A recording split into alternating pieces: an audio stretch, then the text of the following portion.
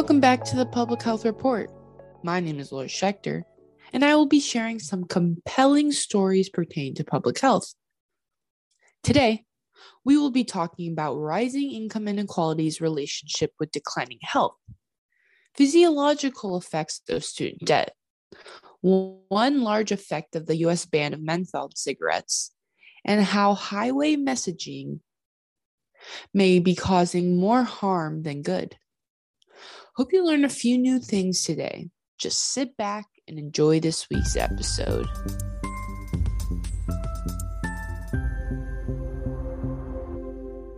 A paper coming out of the Ohio State University analyzed data on Americans born between 1925 and 1999. Researchers used nationally representative data sets to look at health trends and subsequently created a measure of childhood inequality.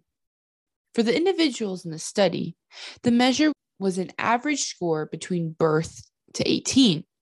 What they found was income inequality has been increasing since the 1940s. Concurrently, at the start of the baby boomer era, they found two main results. One was that the rise of income inequality tied to adults' decline in health. And two, the degree of income inequality that people experienced as children was linked to many diseases and disorders. Our next story linked that adults who could not pay off their student debt or took on more educational related debt had an elevated risk of cardiovascular diseases. On the other hand, adults who repaid their student debt had no significant differences between individuals who never faced student debt in the first place. These researchers implicated many conclusions from this paper and suggested that suspending the burden of student debt could improve population health. Our next story comes out of the University of Waterloo and Toronto. For those of you who may not know the purpose of menthol, it is put in cigarettes to create a cooling sensation that takes the edge off the harshness of cigarette smoke, which makes it easier to smoke and in turn easier to get addicted. The researchers tried to estimate the impact of Canada's ban of menthol cigarettes since the ban in 2017. After 2017, smokers of specifically menthol cigarettes quit smoking at a rate of 22.3% compared to 50% of non-menthol smokers. That difference of just 7.3% might not sound large, but is quite significant in terms of health and statistically.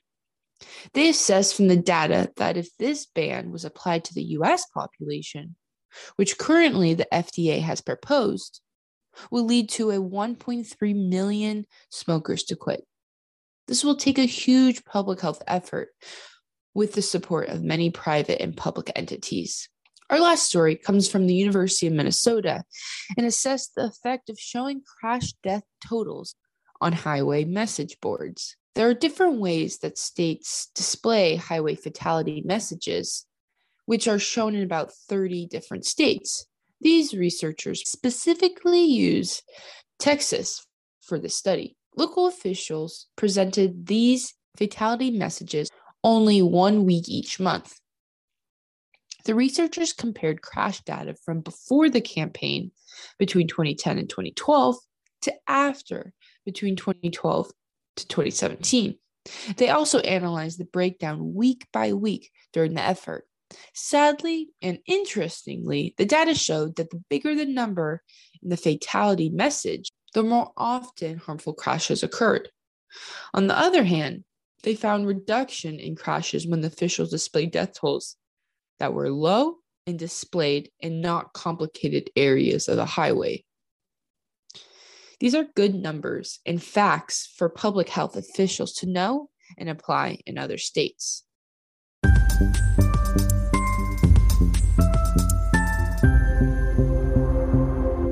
Well, that's all I have for today. Catch you all next week for a whole new roundup of stories. Please comment, like, and subscribe if you like today's show. I'm Laura Sheckter, and this was the Public Health Report. To learn more about the Public Health Podcast Network, visit publichealthpodcasters.com.